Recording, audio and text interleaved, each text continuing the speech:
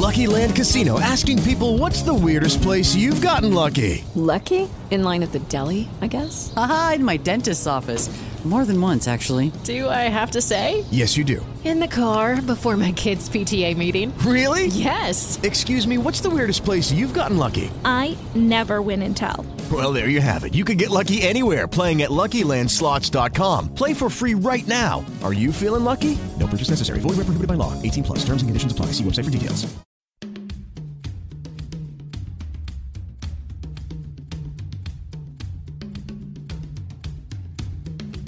So how can we make this case? Well, one way we can do it is to point out to people that there's no essential difference between the embryos you once were and the adults you are today that would justify killing you at that earlier stage. Arguments cannot be religious or non-religious. Arguments can either be valid or invalid, or sound or unsound. The substance view is the idea that from when you come into existence at fertilization until you die naturally, you are the same individual at every point in your life. So if it is wrong to kill you now, it was wrong to kill you then.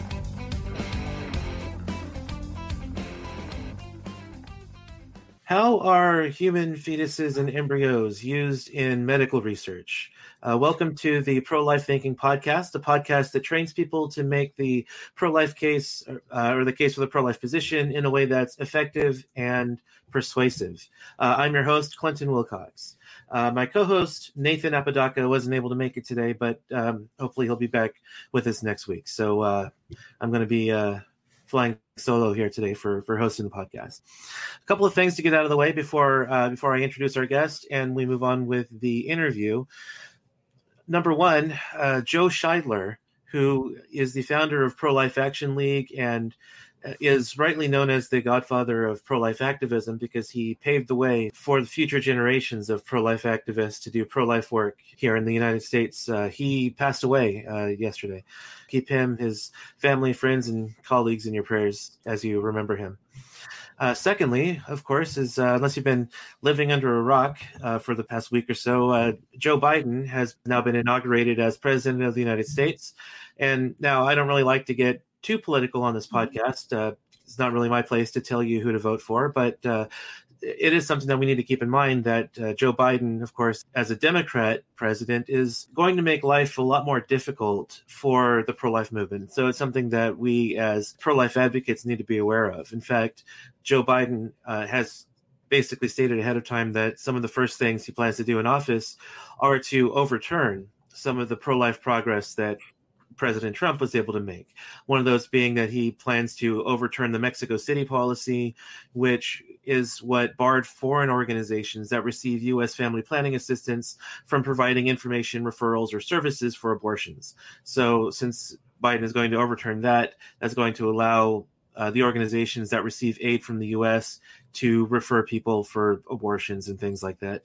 He's going to overturn the Title X program, which provides family planning assistance, which of course is usually a euphemism for abortion services, to clinics serving low-income and uninsured people in the United States. Specifically, it offers grants to providers that fund services like contraception, pregnancy tests, and STD screenings, things like that. And so basically Title X, if I recall correctly, Title X is basically saying that if you provide abortions, then we're not going to give you any money. And of course, that negatively impacted organizations like Planned Parenthood. So Biden is planning to overturn Title X so that organizations that do provide abortions can continue receiving funds from the United States. He's planning to overturn the contraceptive coverage mandate, which was from President Obama's Affordable Care Act, in which he basically requires religious business owners to provide contraception in their healthcare plans. And so, of course, the Little Sisters of the Poor took the state of Pennsylvania to the Supreme Court over this because they were required to provide contraception coverage in their healthcare. And of course, as they're Catholic nuns, in fact, that goes against their religious convictions. And so this mandate in the Affordable Care Act, of course, is a violation of the First Amendment rights of religious business owners.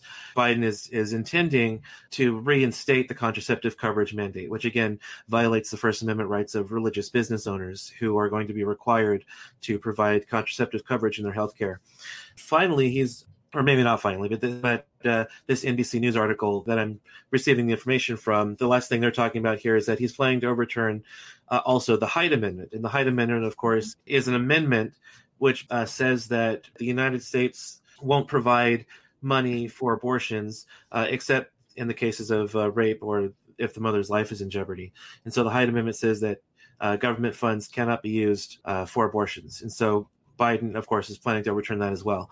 So once again, I'm not planning on getting very political, and, I'm not trying to tell you who to vote for, but these are things that we as pro-life people need to be aware of, that President Biden is certainly not going to make things any easier for pro-life advocates or religious people in general, like the Little Sisters of the Poor, who have been tied up in legal battles to basically prevent the government from forcing them to provide contraceptive coverage, which goes against their deeply held religious convictions and violates their First Amendment rights. Because it's something that the American Civil Liberties Union doesn't seem to understand, is that business owners do not lose their constitutional rights when they go into business for themselves. These are things that we're going to need to continue to speak out about, and hope that President Biden can one day see the error of his ways and change that. Okay, so now on to the business at hand. My guest today is Stacy Trasancos. Am I pronouncing that correctly, Stacy? Very good. Yeah, you're one of the few who actually gets it right on the first try.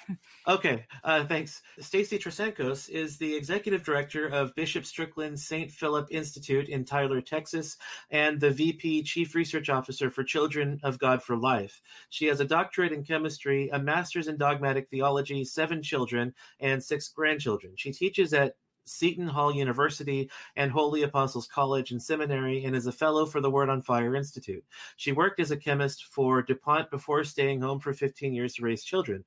Her books are Science Was Born of Christianity, The Teaching of Father Stanley L. Jockey, and Particles of Faith, A Catholic Guide to Navigating Science for Ave Maria Press.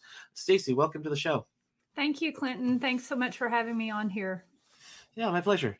If you're watching the live broadcast, and we'll be engaging in the live chat, I'll post relevant comments and questions for Stacy on the video screen if any come up. So Stacy, the first thing I like to ask all my guests is just kind of an icebreaker question. Why are you pro-life? What was sort of your journey to becoming pro-life? When I granted assent to the truths of faith, when I became a believer and decided to, I was all in. It was all or nothing. I wasn't going to speak out of both sides of my mouth. And I had to get my head around what it means for there to be a spiritual realm, that atoms and molecules, I'm a chemist, aren't everything there is to our existence and to truth. And so getting my head around the fact that we're body and soul, that human beings are made in the image and likeness of God, just following the logic, I know that a human life begins at conception, at whatever moment the zygote begins to exist, which if you get into the nanosecond time scale is a mystery. But I know that a human being begins to exist then. And if there is a human body, there must be a human soul, because that's the definition of a human person. And so for me, I had to accept that my children were my children from the very first moment of their existence, and that all children are gifts, not entitlements, not objects, not, like getting a pet or a purse or something, not commodities, that they are gifts entrusted to us, and they are little people themselves who must be guided through life and guided towards heaven. So you can't not be pro-life when you put it all together. Yeah, totally agreed. You have a master's in dogmatic theology. What exactly does a dogmatic theologian do? Well, for me as a chemist, with a great appreciation for the logical rigor of chemistry and physics, I was drawn. I first wanted to study theology because when I converted, I wanted to learn more about our faith. I didn't know where to begin to start reading things and catching up as an adult. So I found a passion for dogmatic theology because the thinking required is very much like the thinking required in chemistry and physics. In science, you start with observation, like the scientific method, and you observe things, and then you form hypotheses about why they happen. You do tests and experiments, and you test it out, and then you form theories, and it's a search for truth. in theology, we take what God revealed to us, what Jesus Christ revealed to us about the incarnation and the Holy Trinity, and everything that the church teaches is derived from that with the same logical rigor that we derive equations in physics. So it was a familiar kind of rigor, and I really appreciated that it was there, which meant all the questions I could think to ask, I could find answers to if I was willing to do the work. And so I just fell in love with dogmatic theology. The scientist in me fell in love with it. So having a master's in dogmatic theology and a doctorate in chemistry, you definitely do not believe there's a conflict between religion and science then? No, science is the study of the handiwork of God. So if you're going out there and probing into the natural world and trying to understand it better with the scientific method, and then you're basically it's a form of worship towards God. You're trying to understand how He made our universe. And if you're a scientist and you discover even a little tiny bit, a new thing, a new discovery, it's very exciting to peer into how the universe works, the handiwork of God, for the first time ever. So it made me love science even more when I became Christian. Yeah, that's very well stated. Just as a personal note, when I was in high school, I took a couple of science classes. When I took a biology class and I took a chemistry class, and I didn't do very well in biology, but I aced my chemistry class. So if I had gone into a scientific field, it probably would have either been chemistry or astronomy. Yeah. I totally appreciate that. I can understand it. I mean, if you do biology, you're just memorizing stuff. If you want to know how biology works, you go study chemistry. Yeah, I think that was probably my problem, in that biology was mostly memorizing facts and chemistry was a lot more hands-on. And for me, I'm a hands-on learner. They say there's a difference between an auditory, visual, and tactile learner. I'm really more of a tactile learner. So I think that's probably why I took to chemistry more than I took to biology. Yeah, that's interesting. The topic at hand for today is I'd like to talk about the experimentation that goes on with human embryos and fetuses. But before we get to fetuses specifically, I'd like to just take a few minutes to talk about human experimentation in general. Human experimentation is usually frowned upon and considered unethical. Why is it generally considered wrong to experiment on humans? Well, it gets into a lot of distinctions, but if there's consent given, and you're enrolling in a drug trial and you give your free and informed consent because you are given the information that you need to make a decision, and you decide that you want to do that, there's nothing wrong with doing that. It can even be it is laudable because you're trying to help scientific medical research. But it gets into a lot more distinctions that have to be made when we're talking about someone who can't give consent or someone who's deceased and we're using their body. There needs to be consent in those cases too. And then it gets even into further distinctions when we're talking about how the person was killed. Some people argue that using embryos and fetuses is independent of how they were killed, that you just come up on a dead body and you want to use it. That doesn't in any way connect you to how the body was killed.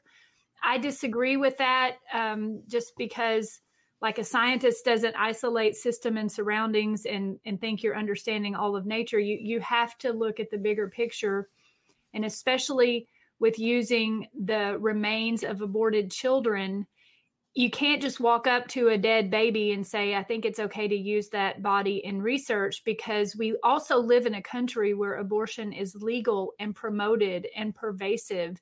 And there's a supply and demand consideration there. And if you say, I'm okay with benefiting from research that was done, I'm okay with benefiting and sustaining my life with research done that found cures using the bodies of aborted children, then you are influencing and leading others to sin, because you're influencing the market that has a need for these children in the first place. So we have to look at the bigger picture. That's sort of what they call a moral risk, right? Is that the concept there, that by experimenting on embryos and fetuses which are aborted, you're essentially promoting abortion for medical research, and so more women may go that route in the future? Is that kind of what you're It is. And,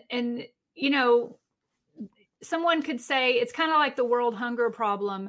Somebody could say, well, there's no hunger problem to solve because there's more food than people can eat. That's why we throw food away every day. But it's a distribution problem. There are places that don't have access to that extra food. And with using aborted children in research, there's a proximity question just in terms of if a researcher needs aborted children's bodies for a research program, there could be a supply and demand issue where the doctors are talking women into donating their fetuses for research, or even asking them to postpone getting the abortion because they need an older one. And there are definitely things they do during the abortion to ensure that the body is delivered intact and is used fresh.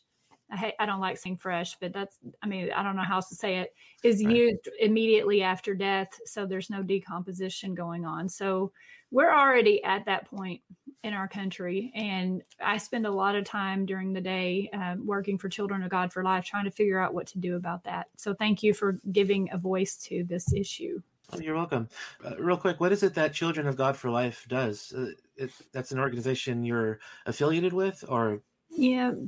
I until January 1st, I was, and I still do, work for Bishop Joseph Strickland in the Diocese of Tyler, a very pro-life bishop, and as executive director of his institute. But because he is so passionate about this issue of aborted children in research, and because I have longtime acquaintances and colleagues with Debbie Vintage, she's the woman who wrote to the Vatican back in 2003 to ask for clarification on these issues and got it.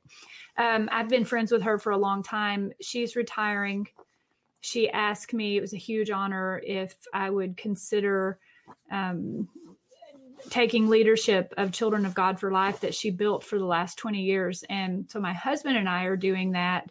And so I'm sort of doing both. The St. Philip Institute part-time, I cut back my hours, I cut back my responsibilities, and hired people in place to manage the Institute. And I'm just staying at the lead, making sure things are going forward. And then I cut out 3 days a week to spend at home, which is where I am now, working on Children of God for Life. And my husband is a businessman. He's also retired. So he's working full time on this. And I'm here 3 days a week. I just do the research. I look up scientific articles that use aborted children in research because I want people to know about it. I don't think a lot of people realize the extent to which this goes on. So that's what I'm spending. I made time in my schedule, rearranged my work life to be able to do this 3 days a week with my husband doing it full time. Oh, great. Do you happen to know Teresa Bukovinak? She runs an organization called Pro-Life San Francisco. It doesn't ring a bell, but I'm learning a lot of new names lately. Okay. Since I've dived into this. Okay. Yeah. Because there's actually a lot of experimentation on fetuses that I wasn't aware of. I didn't learn about it until she actually shared an article that you'd written for National Catholic Register about the fetal experimentation. So that's actually stuff that I was learning about. That sort of inspired me to ask you to come on to talk about this because, I tend to stay generally well informed on pro-life issues, and these are things I hadn't heard about. So I figured, the average person who doesn't really stay up to date on these issues likely doesn't know what's going on. So I wanted to help shine a light on that. But yeah, no, my pleasure. So what's the website for the Children of God for Life in case people want to know? And I do think I know, Teresa, who you're talking about. I just didn't, I see the name in my head, but then when you said it out loud, I didn't make the connection. I know who you're talking about. Yeah, I know. Okay. Yeah. Cool. So Children of God for Life, the website is COG for Life. So COGFORLIFE.org. Or you can just search it in the search box. It'll come up. The website in recent years has been very heavily focused on vaccines because a lot of childhood vaccines are produced using aborted fetal cell lines. So those are cell lines derived from an original abortion, some of them back to the 60s or 70s, a long time ago. And because that's such a critical issue for parents trying to make a decision about whether to vaccinate their children or not, Children of God for Life got very focused on the vaccine question, but its underlying mission was always to oppose the use of children in research, aborted children in research. So my husband and I, even though it's COVID-19 right now and everybody's talking about that vaccine, because it's not just for kids, it's for all of us, and all of them in the market now use the HEK 293 or the Perk C6 vaccine cell line. Everybody's talking about it, and it's raised a lot of awareness, but the real issue remains the research being done today. And so there's a lot of talk and confusion, and people are coming up to speed on it. We're not just talking about vaccines and cell lines from an abortion 50 years ago. That is not the scope of the issue.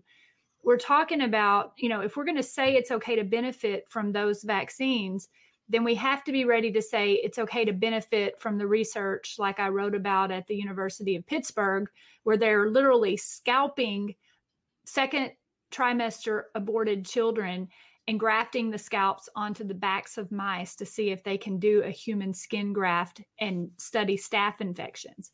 So that research is happening now, and we're going to be benefiting from that research when they make discoveries and find cures. And it's an awareness thing that people need to be aware of, because if we don't say stop doing that research, we may not even know what benefits we're gaining, and that just pushes the question out to everybody. Are you okay with killing children to live? The way Bishop Strickland put it, just real succinctly. We just can't be okay with that in our society. There have to be other ways to find knowledge and cures in biomedical sciences. And we even, I think, have to be ready to say some knowledge we just don't need if that's what it's going to take to find out. Ohio Governor Mike DeWine actually signed a law in December that requires aborted fetuses to be buried or cremated. Reading that in the news actually caused me to wonder if there are any laws, either nationally or at the state level, that protect human fetuses from being used unethically, such as in certain forms of research, or perhaps being aborted specifically for research purposes. Because from what I was reading, a lot of times the scientists and the researchers went to women who were already considering abortions. Mm-hmm. But is it legal for a woman who wants to abort a child just for the purposes of medical research, or are there any other laws that protect human fetuses from being used in certain ways? There aren't any federal laws that I know of. I mean, there was a group formed by President Trump in the NIH. They had a group that was a bioethics group that was going to review any new research proposals that use fetal tissues in the research. And that group got formed, but late in the game, they only had one meeting that I know of where they voted on 15 different research proposals and rejected 14 of them. So there was starting to be some pushback on federal government funding of this kind of research. But as far as what's allowed, in general, the state laws say that you can't coerce, you can't pressure a woman to abort for the sake of having the fetus for research. But in practice, what I find, most of the research papers that report doing this, they just say that the ethics were reviewed by their institutional review board, the IRB, and those are just at the university level. So, for example, the University of Pittsburgh found it ethical to use children aborted at a hospital on their campus, their medical campus, collected there and used in research, this fetal scalp on the backs of mice research. Their ethical review board internally decided it was okay. So they're kind of just saying we can do this because we say we can do this. And they have some guidelines, but they're in charge of when those vary or change. And they don't really, in the papers, they don't even say what the guidelines are. They just say they're following them. So, they're not supposed to be profiting from it. They're not supposed to be coercing women, but in an improvable way, I have also talked to women who worked in those places, and they will tell you that there is coercion. There is this kind of language. Oh, if you decide to get the abortion, you can donate the fetus to medical research and something good will come of it. So it's not something you can prove unless you're there, but it's not something that's really monitored either. So although I'm speculating, I don't think it's hard to conclude that probably goes on. Okay, now moving into the issue of fetal tissue medical research, let's go ahead and start with a couple of the more well-known uses of fetal tissue in medical research. You mentioned already the vaccines. We actually had Dr. Helen Watt of the Anscombe Bioethics Center in Oxford, England, on our show last month to talk about the ethics of vaccines that utilized fetal cells in their development. But I thought, since I was having you on, I could ask, what are your thoughts on using the coronavirus vaccines, which used fetal cells in their development? Yeah, it's a big conversation going on right now, in part because a lot of people are just finding out about this and they're reacting very emotionally to it. We talk to people on the phone all day long who are seeking guidance for it. So where we are is if you, Clinton, for example, you say, I need this vaccine because I need it to keep myself safe. I need it to keep my family safe. I need it to keep my community safe, the herd immunity thing. And you say, whoa, I had no idea this research was being done. And I don't like it, but I'm backed into this corner now.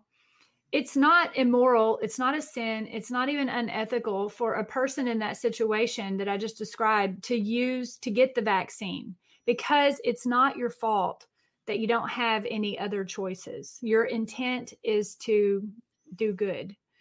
And so it's okay to receive the vaccine. On the other hand, we also, as a community of pro-life people, need to seriously think about what we're saying and doing here, because if our collective message is going to be, I oppose to that kind of research, but there's a benefit, I'm going to go ahead and use the benefit, and it's not immoral, like I just explained to you, it's not immoral. I mean, we have to understand that on the other side of that table, where the businessmen are sitting who make decisions for their industries and making money is the bottom line, because that's the truth of running a business. Nothing wrong with that. But when they're on the other side of that table, they don't care about your reasons for finding it immoral. What you're really saying is, even though I don't like it, I'm going to hold my nose and I will still benefit from it. I will still buy your product. I will still use your product if my doctor, hospital, insurance company buys it. And that's really all they need to know. What we have to do then, so if people need to get the vaccine, you need to get the vaccine. But what we need to rally around and unite, not just Catholics, not just Christians, but all people who want this to be done right in our country, we need to unite, and we need to put pressure on these pharmaceutical companies and say, if you want to make more money, then do this the right way. Stop using those fetal cell lines. Be committed to ethical research practices, and you're going to get a huge market share. There's 205 million Christians in the United States, and we absolutely can make a difference with our dollars. So we, as a group, the pro-life community, need to think about how we go forward. So if you do, so it's kind of two different decisions. If you decide to get the vaccine, or you decide not to get the vaccine and you're going to take a stand and make a witness, either way, we all have to fight this battle going forward. So somehow we've got to let them know that at some point, enough is enough. We're not buying those vaccines. We're not going to use them. And really, we even need to stop saying vaccines. We need to say anything, because it's not just vaccines. Something about the vaccine discussion makes everybody go crazy. It's not just the vaccines. It's a lot of other medical research as well. Yeah, and now there are no new fetuses being aborted today where the cell lines are being used for vaccines, correct? It's all from a fetus that was aborted back in the 60s and 70s? Yes, and even those cell lines required multiples, like HEK 293 stands for human embryonic kidney from the 293rd experiment. So although they only got the cells from one child, there were many involved in the research. And then today there are other fetal cell lines being developed. So it's not true that it's over and done with and never happening again. There are other fetal cell lines being developed because the established fetal cell lines at some point will stop multiplying. There's a limit to that. They're not absolutely immortal. But then the bigger field beyond cell lines is genetics.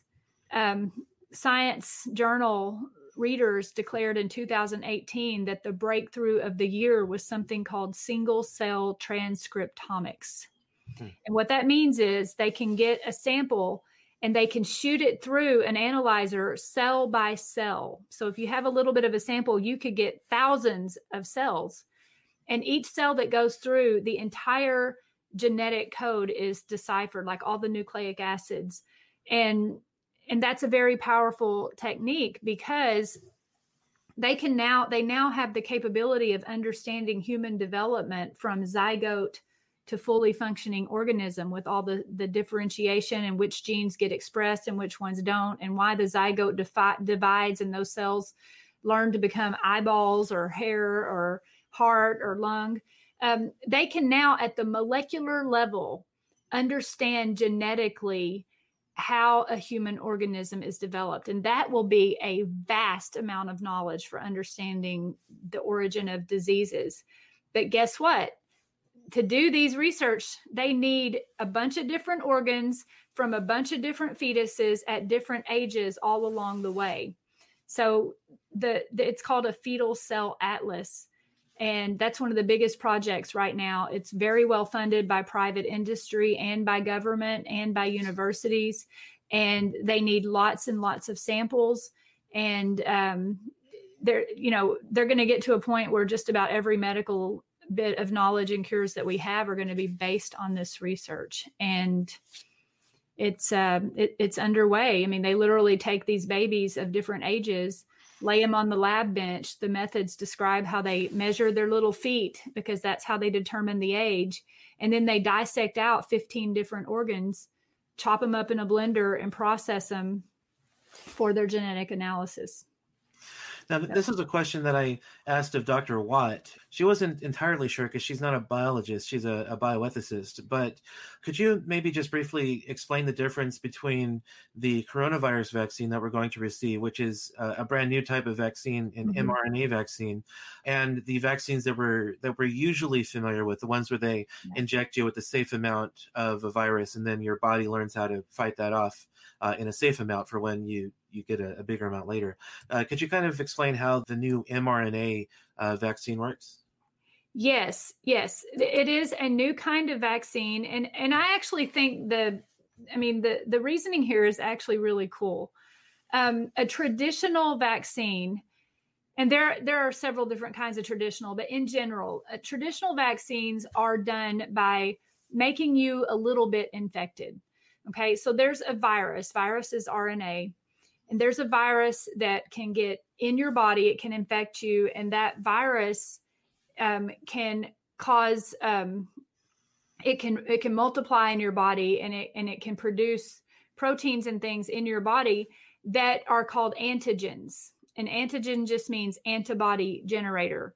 And so the virus gets in your body, the virus multiplies, the virus does stuff and infects your body and influences your body builds up antibodies to it.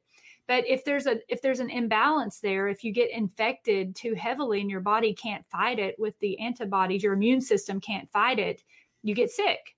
And eventually you do fight it, or the virus dies out and you get better.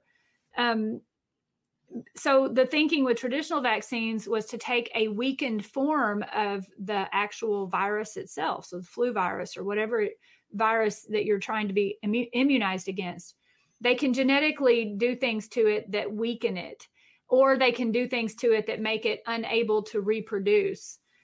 So when they inject you with this, it makes you a little bit infected so that your body has a chance in a controlled way to build up antibodies. And then if you ever actually do get infected, your body's already ready to fight it. You already have the antibodies there. That's why sometimes you need booster shots, because you need to build those antibodies back up.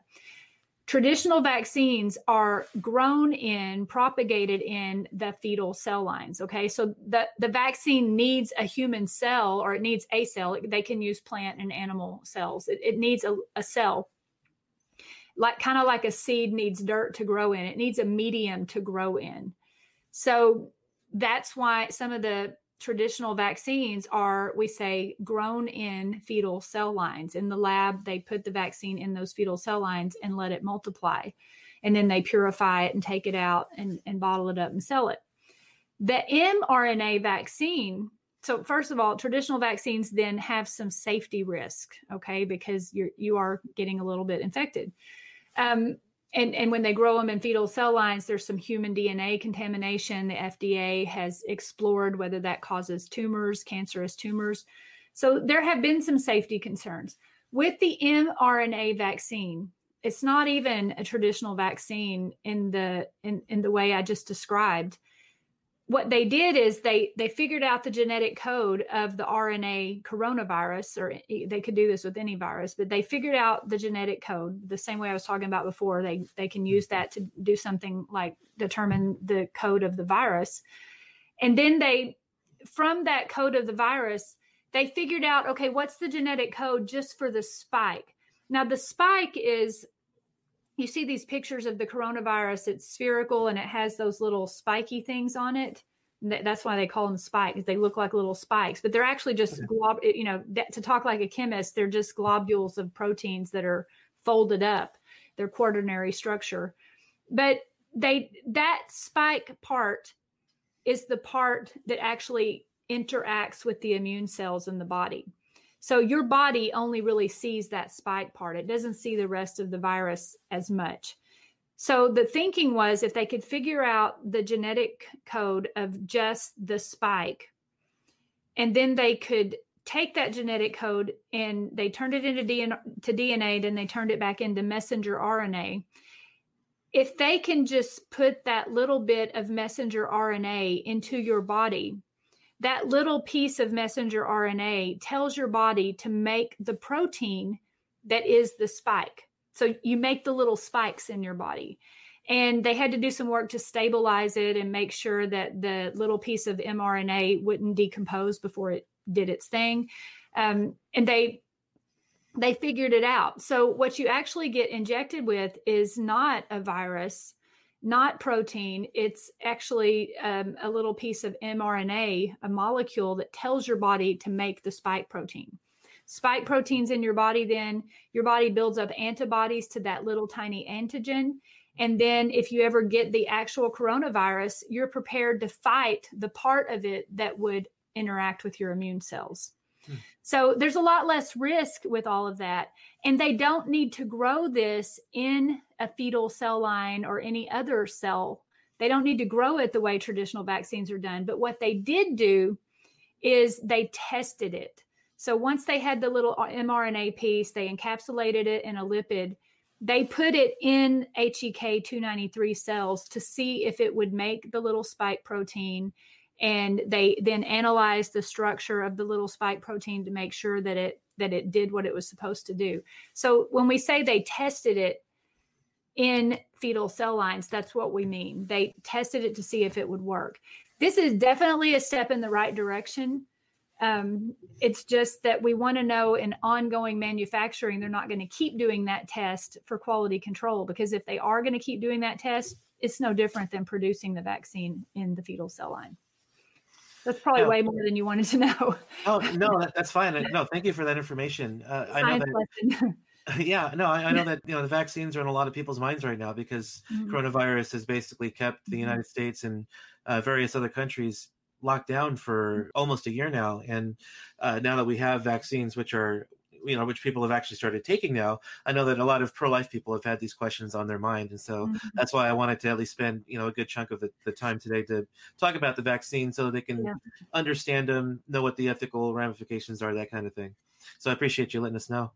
So the next thing that people are aware of are regarding David Daleiden and the Center for Medical Progress, who investigated various Planned Parenthoods, including my local Planned Parenthood in Fresno, California, and secretly recorded representatives of Planned Parenthood talking about how they sell fetal remains to medical organizations for profit, which is illegal. They can legally recoup costs for refrigeration and transport, but they can't charge enough money to make a profit on the sale of fetal organs, because that's essentially a form of human trafficking. That's also one which I'm sure a lot of people are familiar with too, because that was pretty high profile, especially those who criticized Daleiden and the Center for Medical Progress for going undercover to reveal these things. And I believe that's something you mentioned in your article also. So those are kind of in fact, I think the David Daleiden investigation actually highlights, it's more like that underscores all of this, because I'm sure the medical organizations that they would have sold these fetal remains to probably would have engaged in some of these fetal experiments. So we can go ahead and use this to transition then to the other types of medical research, which you mentioned in your article for National Catholic Register. So these are the ones that were actually new to me too, that I learned them when Teresa shared your article. So you actually mentioned 3 types of medical experiments which were done on human fetuses in 2020. And so the first one you mentioned was using fetal scalps and back flesh grafted onto rats and mice. Yes. Could you go ahead and explain a little bit of what they do with that? Yeah. And how I started doing this when I was making the decision to change my work life around and work from home part-time with my husband to do Children of God for Life leadership. What tipped it for me was, I have long followed this research for many years now. And I remember back when David Daleiden was doing his expose, I remember talking with my husband about it. I'm like, you actually don't, I'm very appreciative for what he did, but you don't actually need to go undercover and go into any of these places to know what happens. All you really need to do is look in the scientific literature, because they tell you in their own words what they're doing. And I never had a chance to do this the way I wanted to, because I was always busy with other jobs and raising kids. And so at this point now, these 3 articles, those are only 3 of a set of 5 I wrote for the National Catholic Bioethics Center in their quarterly journal. And those 5 are only a small part of a bigger set that I've been collecting over the years. I'm pretty sure, and I'm going to start doing it and getting people to help me do it, I could look in the scientific literature on any given day and find a new research report that uses the bodies of aborted children. So these 3 that I have here, that was literally when I sat down to write my article for National Catholic Bioethics Quarterly. I have to look at the last 3 months of research. In a few hours, I found a long list of articles, and I had to pick 5 to review. And so the 3 you see here at National Catholic Register, that's really just the tip of the iceberg.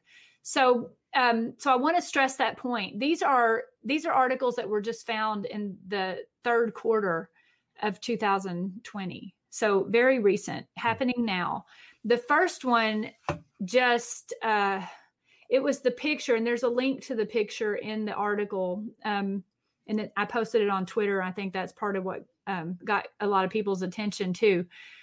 But the University of Pittsburgh researchers reported full thickness human skin grafts onto humanized mice.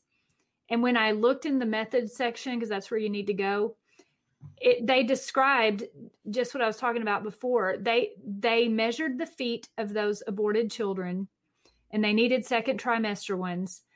They say that the humanized rodent models were developed from skin taken from humans aborted at the gestational age of 18 to 20 weeks at the McGee Women's Hospital at the University of Pittsburgh. So they were coordinating all this. The mothers gave written consent for their fetuses to be used in research.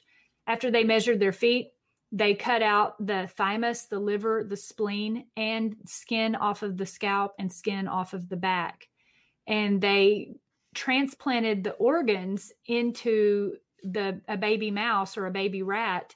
They transplanted the organs, and then they also grafted the skin, and they let the baby rodents grow, and they showed pictures. They literally had pictures of the growth over a 10-week period of time. And the the latest picture shows, you can see in the image little white hair like on the back of a mouse, but the patch where they grafted the aborted child's scalp onto it, you see baby hair growing out of it.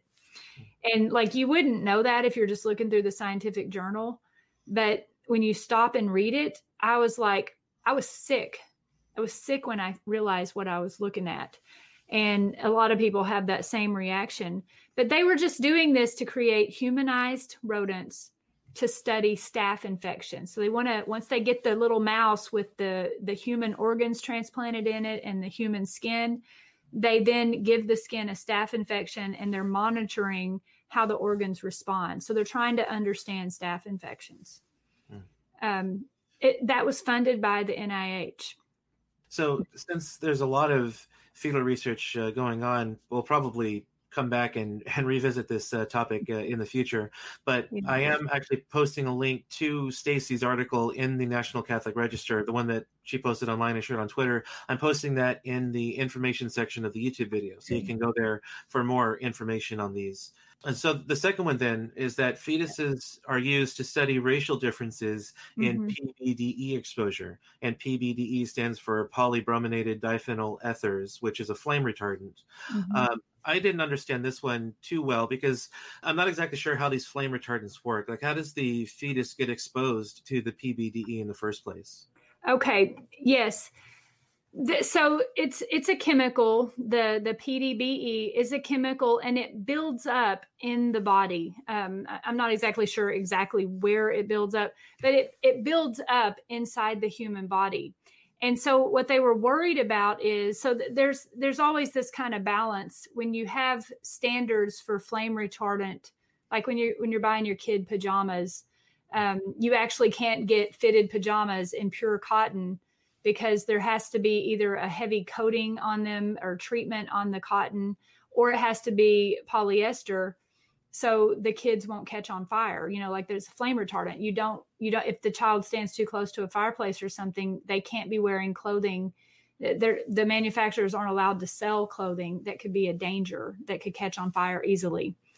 Okay, so this is like a chemical that they put on the children then that they might... Yeah, on clothing, and it's something they would put on furniture as well, and anything that has a flame retardant in it. So it's treated so that it won't catch on fire easily. And it's in a lot of things that we don't even know about. It's just because there are standards of manufacturing that things have to meet certain levels of being flame retardant. Well, in California, those standards are very high. And so the flammability standards is what they're called. And they wanted to know, how does this affect children? And specifically, how does it affect unborn children in the womb? Because if the mother's exposed to it, the mother is exposed to the chemicals transfer through the placenta from the mother. And since the little developing baby doesn't have a fully developed liver yet, it can't metabolize the chemicals as readily as the mom can. And so they had a hypothesis that in the unborn, during gestation, the unborn child would then be building up these PBDEs, collecting them more than a fully developed human would. And they were saying that if this happens, then these children are born with very high levels of PBDE exposure already, and that continues on through their life. And they're wanting to know how that affects them. So the first thing they wanted to figure out is, because the time of development in the womb, again, it's a very critical time of development for the endocrine and the immune and the neural system. So they wanted to determine, what are the exposure levels in fetuses? Well, obviously, you can't measure, I hate to say it this way, but it's the truth. You can't measure that in the wanted fetuses, the babies that women want. You can't go do experiments on them, but you can do that experiment on aborted children. So they got aborted children at different ages, and they analyzed their endocrine, immune, and neural systems to ascertain what the exposure to what the buildup of these flame retardants was in them. And they did find, they had 240 women scheduled for second trimester abortions that they did in 4 study waves from 2008 to 2016. This was paid for by the EPA, by the California Environmental Protection Agency, so federal and state. And they did find that there is a higher level of their fetal levels of PBDEs are higher than that of their mothers. So they do build it up and don't process it. And they even found that Black women are disproportionately exposed to the chemicals. They don't know why. There must be a biological or a physiological cause for that. The paper concludes that more studies need to be done to understand this impact of this chemical in the environment on unborn children. And you literally have a situation here where the unwanted children are being used to figure out how to keep the wanted children safer. And, some people might disagree with that. Some people might say, I've even talked to pro-life people who are against abortion. They still say once the child's already dead, why not use them to determine, to help the other people. But you got to be careful because they're recruiting women for these studies. So, you see where I'm going with that. It's just, we got to be careful about that. Yeah. And then the third thing here is that fetal B lymphocytes are used to study autoimmunity. And as you mentioned in the article, a B lymphocyte is a type of white blood cell. And then there are a couple others mentioned as well. But they use these fetal B lymphocytes to study autoimmunity. And so how do they go about that? In this one, they only used 15 aborted children, again, from the second trimester of pregnancy. They obtained them. This was done at the University of Washington, and they obtained these children from, again, their birth defects research laboratory from a local hospital. They coordinated it. They got blood, bone marrow, and stool samples from the healthy adults, and they got liver, bone marrow, and spleen from the aborted children. And so and this was at Yale University.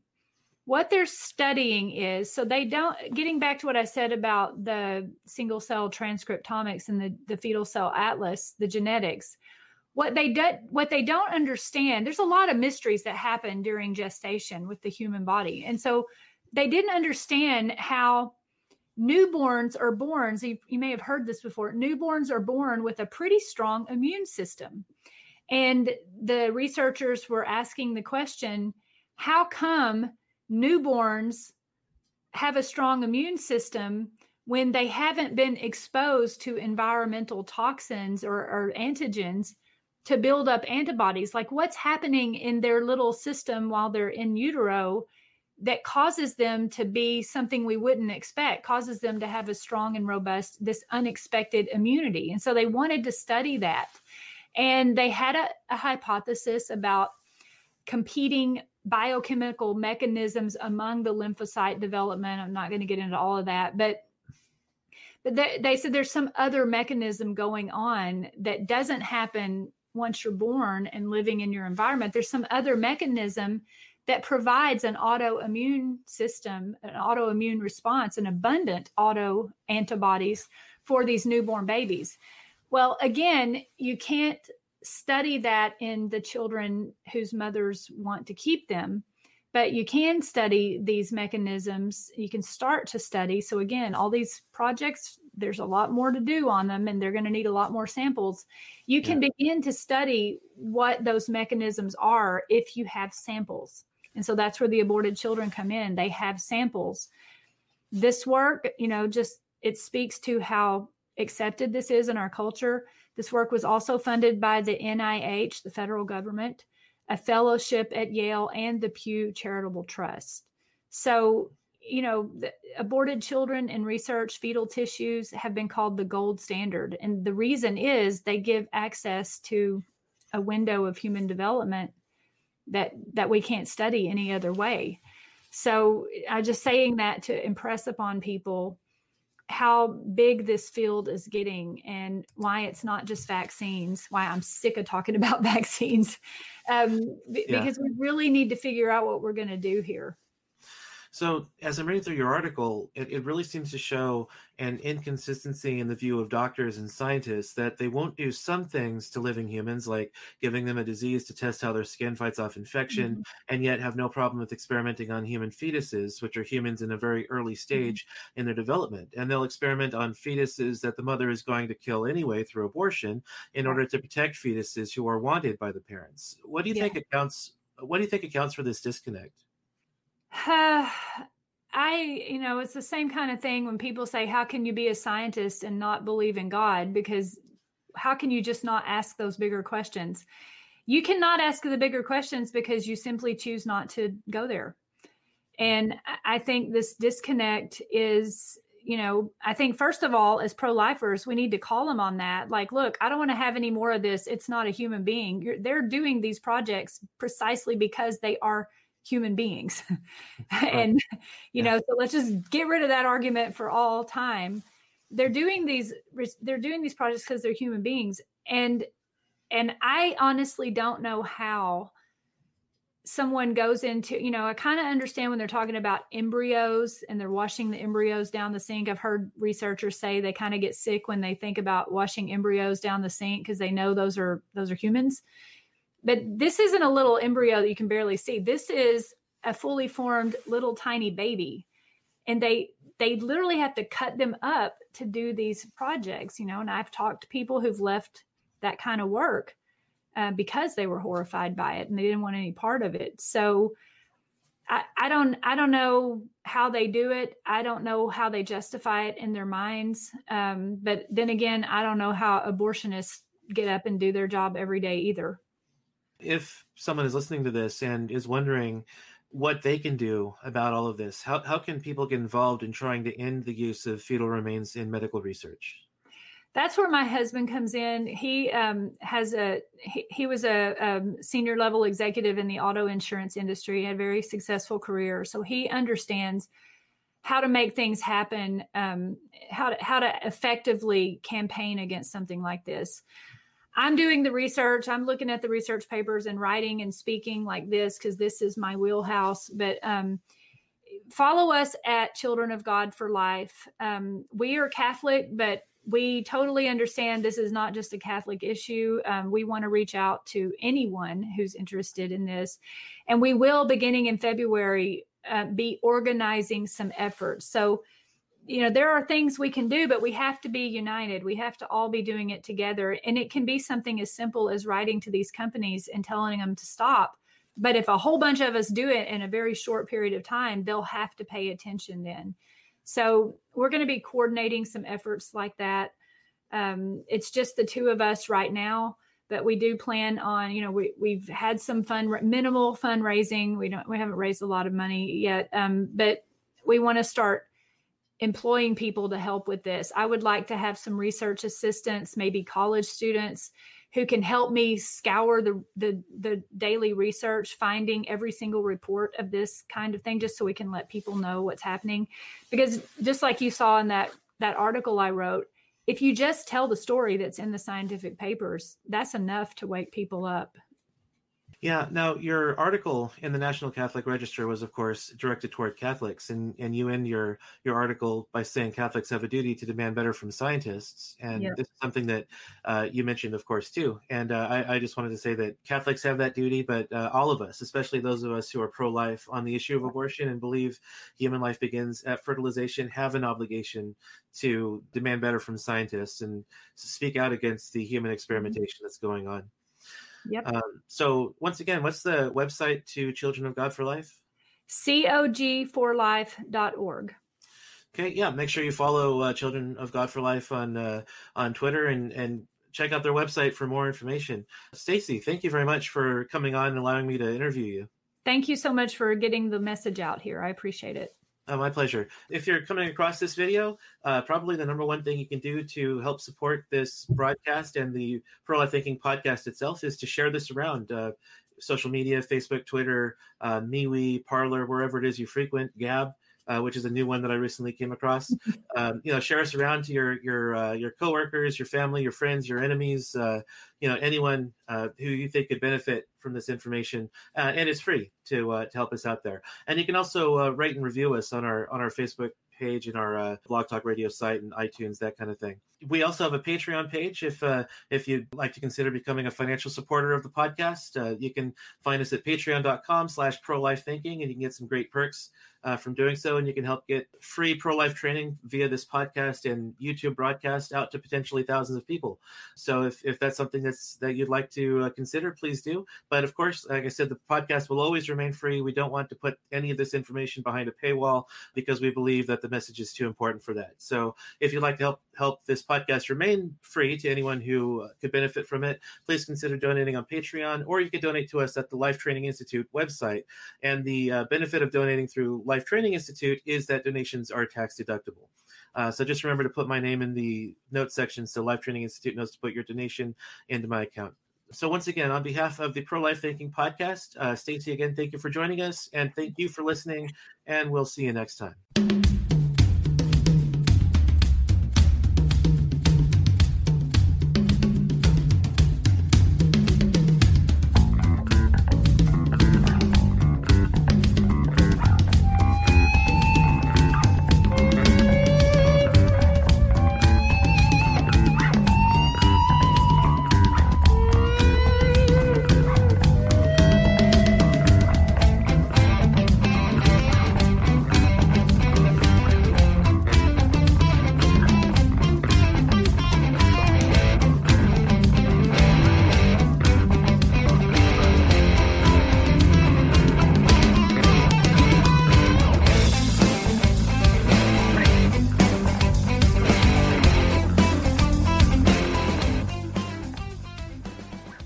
With the Lucky Land Slots, you can get lucky just about anywhere.